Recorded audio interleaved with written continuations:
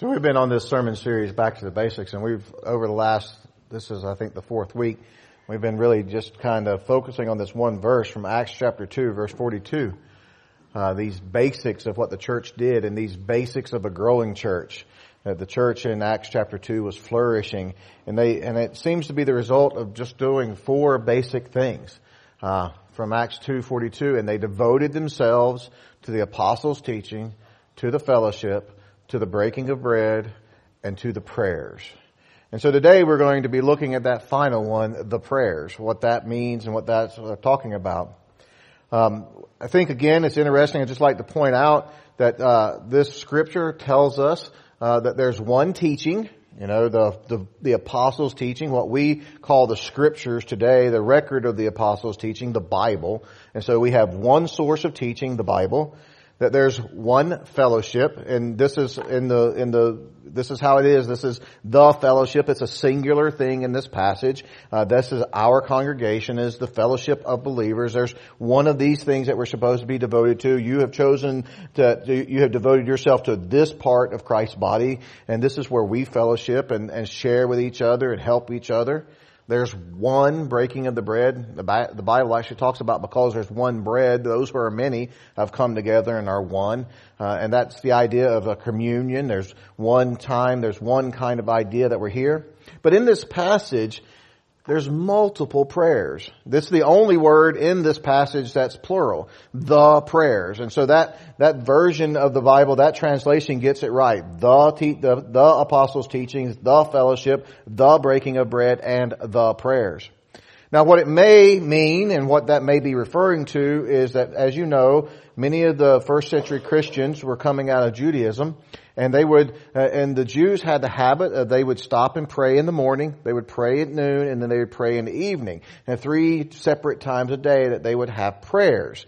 And so they were probably, as these Christians now were following Christ coming out of Judaism, they probably continued to do some of the practices that they had been taught in all their lives in Judaism. And so they'd get up in the morning and pray, and then they would stop at noon and pray, and then again in the evening they would pray. So they'd have these 3 types of prayers, or these 3 times of prayers throughout the day. And so they were still devoted to this idea of praying to God, but now they did it in and through Jesus Christ.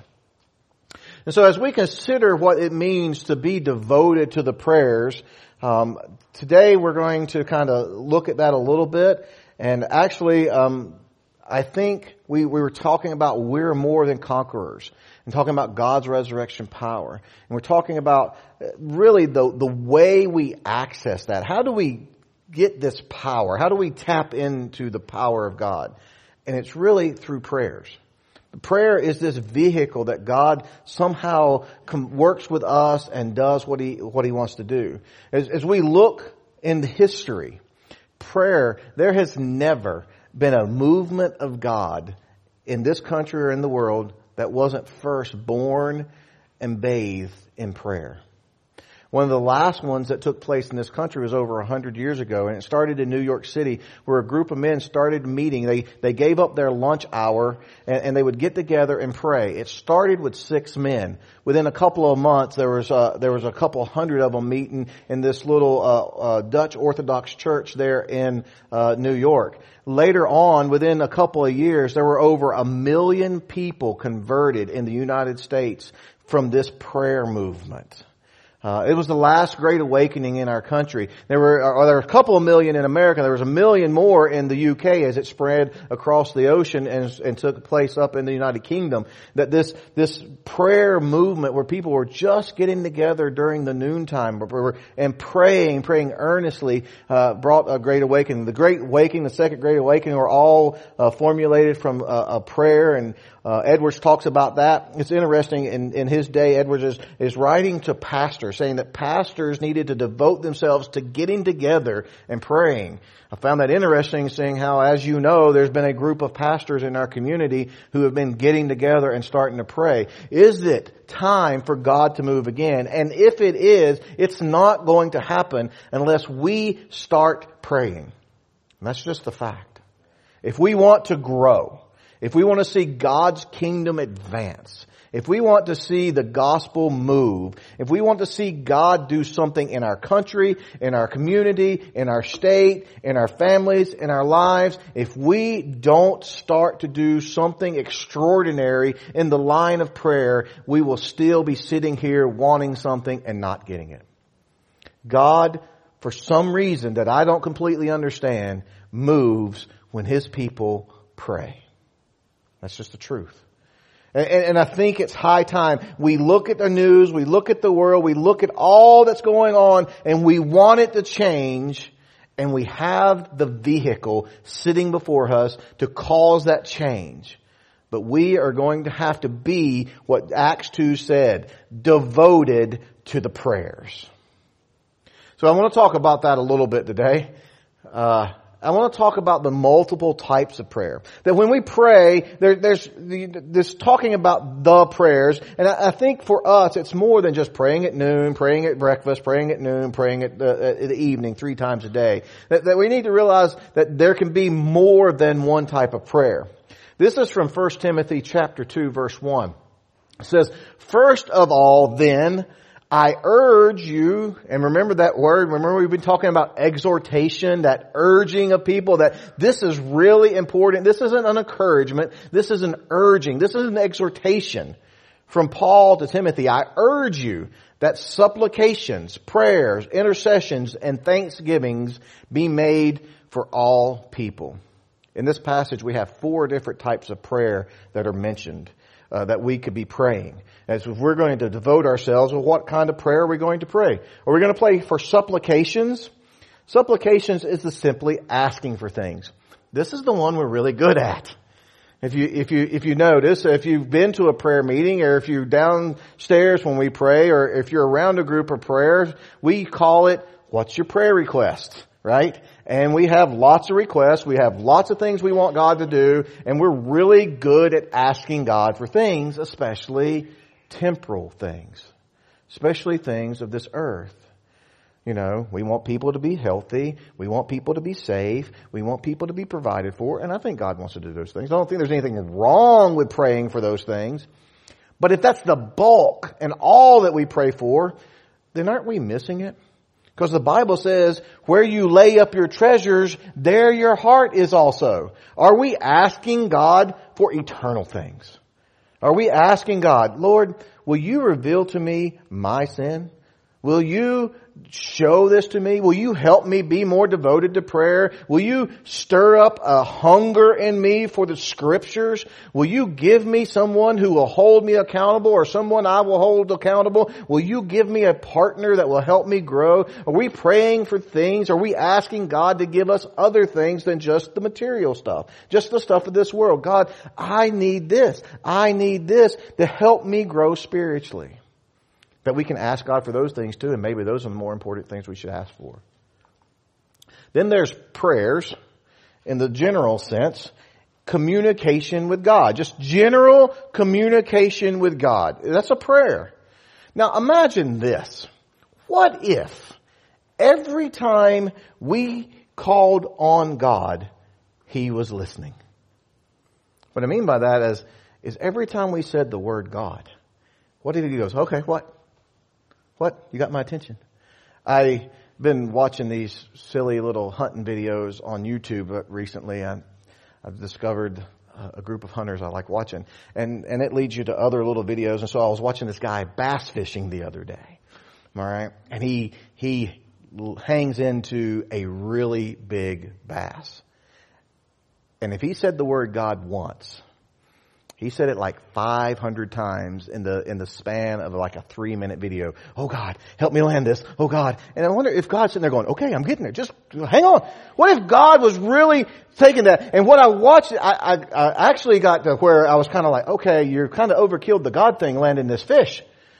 And I had to watch it to the end to see if he landed it, and he did. And then I just wanted to see if he wanted to say, "Thank you." And guess what? He didn't. You know? Did he realize so easily that he was praying? He's communicating with God. He's calling Him out by name. Right? And when he lands it, he doesn't say, "Thank you." He's like, "Now I'm going to win." You know. What if God, every time we used His name, every time we thought His name, He was listening? How many things, and if He said yes to everything we talked about with His name, if we took that communication as a reverent and holy thing, and that when we did that, we really thought about what we're doing, that we wouldn't take it flippantly and easily, that we're in a conversation with God. And now talking about general prayers too, we just prayed together, right? Or we tried to. We kind of slaughtered that thing, right? And I'm imagining God right now, He's up in heaven. He's like, man, you guys stink. That was horrible. Don't do that again. How many of you think that's what God's thinking right now? No. As broken, as messed up, as took us 3 stanzas to even get in rhythm with each other, I think God was saying, finally, they're trying. And the reason I want to point that out is because when it comes to prayers, most of us don't pray because we don't think we can do it right. I can't say stuff. I can't do that. I don't know how. God doesn't care in our performance. He cares in our heart and that we're trying our best. And fumble, stumble, get it all twisted up. And I don't think God's going to be up there like, that just stinks. Don't do that again. He's going to be saying, well done, you little kid. Thank you for trying. You're trying to be obedient. I hear you. I get your heart, even though it's not coming out your mouth quite right. I understand. And so when it comes to prayer, we should have no excuse for doing it. If you can dial a phone and make a phone call, you can pray. Because that's basically what it is. A phone call to God. Communication. And some of you are old enough, you know how to dial more than one phone. You could take a rotary phone and still use it. So I know you can pray. Then there's intercessions, which is generally just talking to God on behalf of somebody else. Again, asking. Again, we do a lot of this. We intercede for a lot of people. But how often are we praying for people for the things that they really need? Their salvation, their understanding of the Scripture, their conviction of sin, their dedication to the church, their devotion to God, their devotion. That we don't just need to pray that God will meet their earthly needs, that God will also meet their spiritual needs. And we should be interceding on their behalf, coming to the throne. This person has spurned you, God. This person is running from you. This person doesn't know you. This person doesn't want to have anything to do you. And I'm going to stand in the gap and intercede on behalf of that person for their spiritual well-being. That's a beautiful intercession. And then thanksgiving. Gratefulness to God for all that He's done and doing, even when it hurts. It's interesting, the rest of that session, it tells us to pray for all these people. From 1 Timothy, it goes on to pray for kings and those who are in high position. Pray for that they may lead peaceful and quiet lives and dignified in every way. That this is good and pleasing in the sight of the Lord. Paul ends in verse 8 of 1 Timothy chapter 2. He says, I desire that in every place men should pray, lifting up holy hands without anger or quarreling. That we are called to pray. And if we want to see God work, it will be through prayer. Not only are there multiple types of prayer for us to pray, there's multiple times for us to pray. In 1 Thessalonians, it makes it really simple. It says, rejoice at all times, pray without ceasing, give thanks in every circumstance, for this is God's will for you in Christ Jesus. That this prayer is supposed to be a continual thing of our lives. Any time is a good time to pray. Anywhere is a good time to pray. That it's not shouldn't be just a one and done kind of thing. That prayer should be a consistent part of our lives. Even when we were reading this passage in Jesus today, Jesus going off and praying, there's another passage that talks about it was his habit. It was consistently part of his life. He prayed different prayers and he prayed often at different times. So any time's a good time to pray. But we talked about this word. We've been talking about this word that described the church's reaction to these things. It says they were devoted to prayers. This is one of those things that they were devoted. Now, when you think of the word devoted, is devoted a short-term word or a long-term word? It's a long-term word, isn't it? I mean, doesn't the idea of devotion something you do for a while? And when it comes to praying, I think we often start and we don't devote ourselves to it for the long haul. Because I think that's where the power of God starts to get released. When we are really devoted to it, we're going to stick with it over and over and over and over. Also, does that sound like an easy word or a sacrificial word? Is devotion, if you're devoted to someone, well, that's easy. Or does it probably imply that you're having to sacrifice something? The reason I want to point out, if we're going to be devoted to prayer, it's something we're going to have to do for the long haul, and it's something we're probably going to have to sacrifice to do. And that's just the truth. And it's interesting, this is what I would say about prayer. Prayer is where, for the church, the rubber starts to meet the road.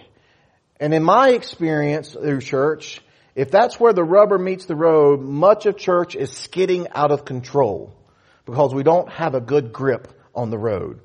Because prayer is one of those things we talk about, but we're seldom devoted to.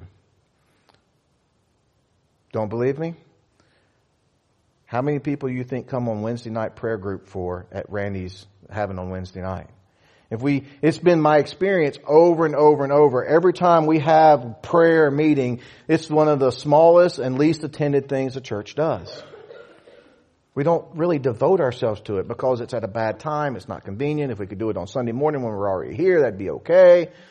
Coming together on every other Tuesday or one Tuesday out of the month to pray for missions. It's a small group. But that we really devote ourselves to start praying.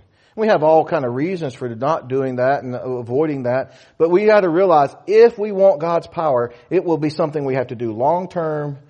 We'll have to be devoted to it, and we'll have to sacrifice to it if we really want to do something unusual in prayer. Or we can go through life as we've always done it. So there's multiple times to pray, there's multiple types to pray, and there's multiple things to pray for. And I'm going to give you two. First, pray for revival of the church. Now, we often talk about praying for revival, and what we mean is not revival. We want to see God move in our country, move in our midst, move in our community. And it's the second thing we're talking about, which is salvation of the lost. Revival is not salvation. Salvation is salvation. Revival is revival. And they're different things. And let me point out the difference. Revival means to bring back to life. Means you had to have life for you to come back to life. Revival is for the church.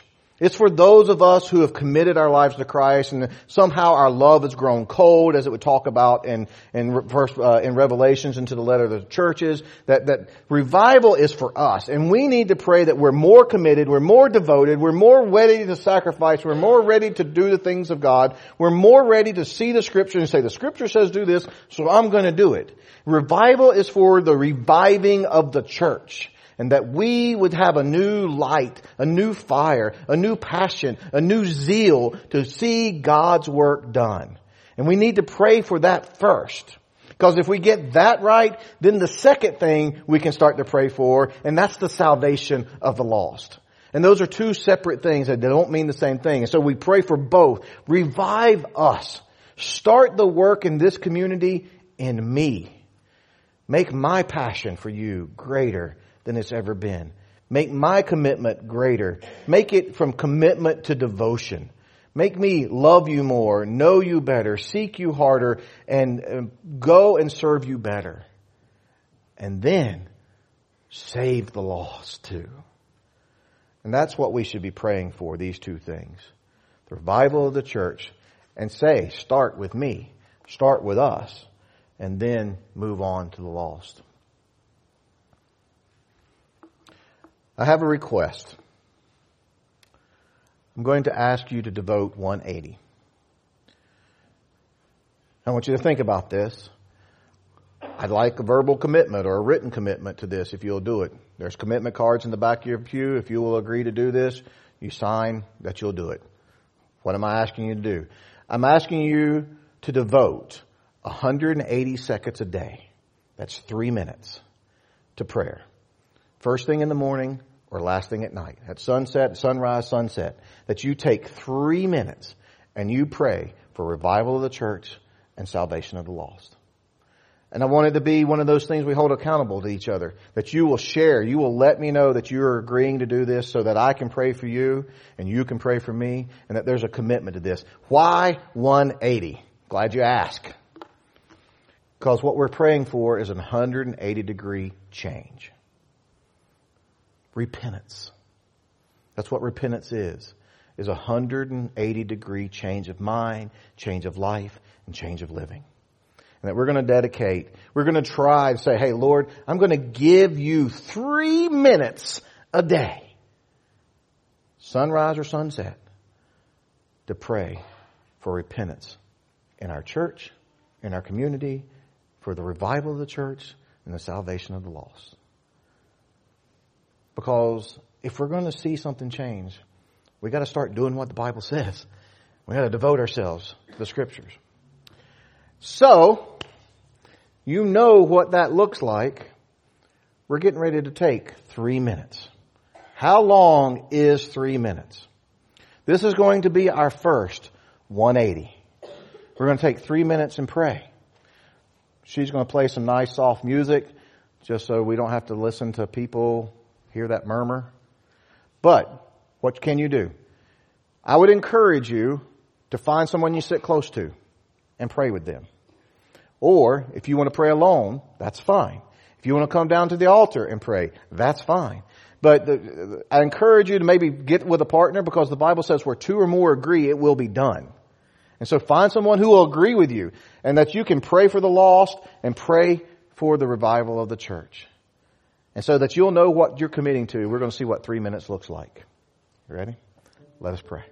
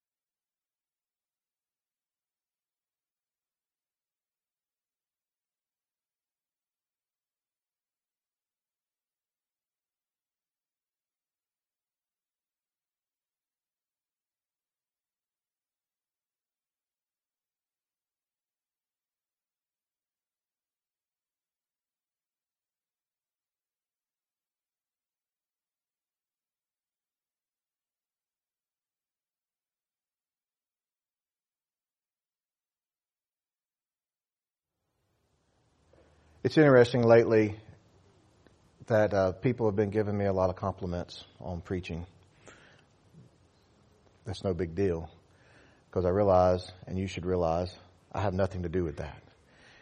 But it's interesting to me that I've noticed an uptick in people's response, and this kind of well-wishing of good sermons coincides with the same time that I started praying with the other pastors in our community, and that they've seen things going on in their churches, the filling of positions that they needed, the passing of budgets that they needed, that they've seen new hirings for staff members that they've needed, that they've done the Zion last week had a spreading of the gospel, and they felt like that was a success.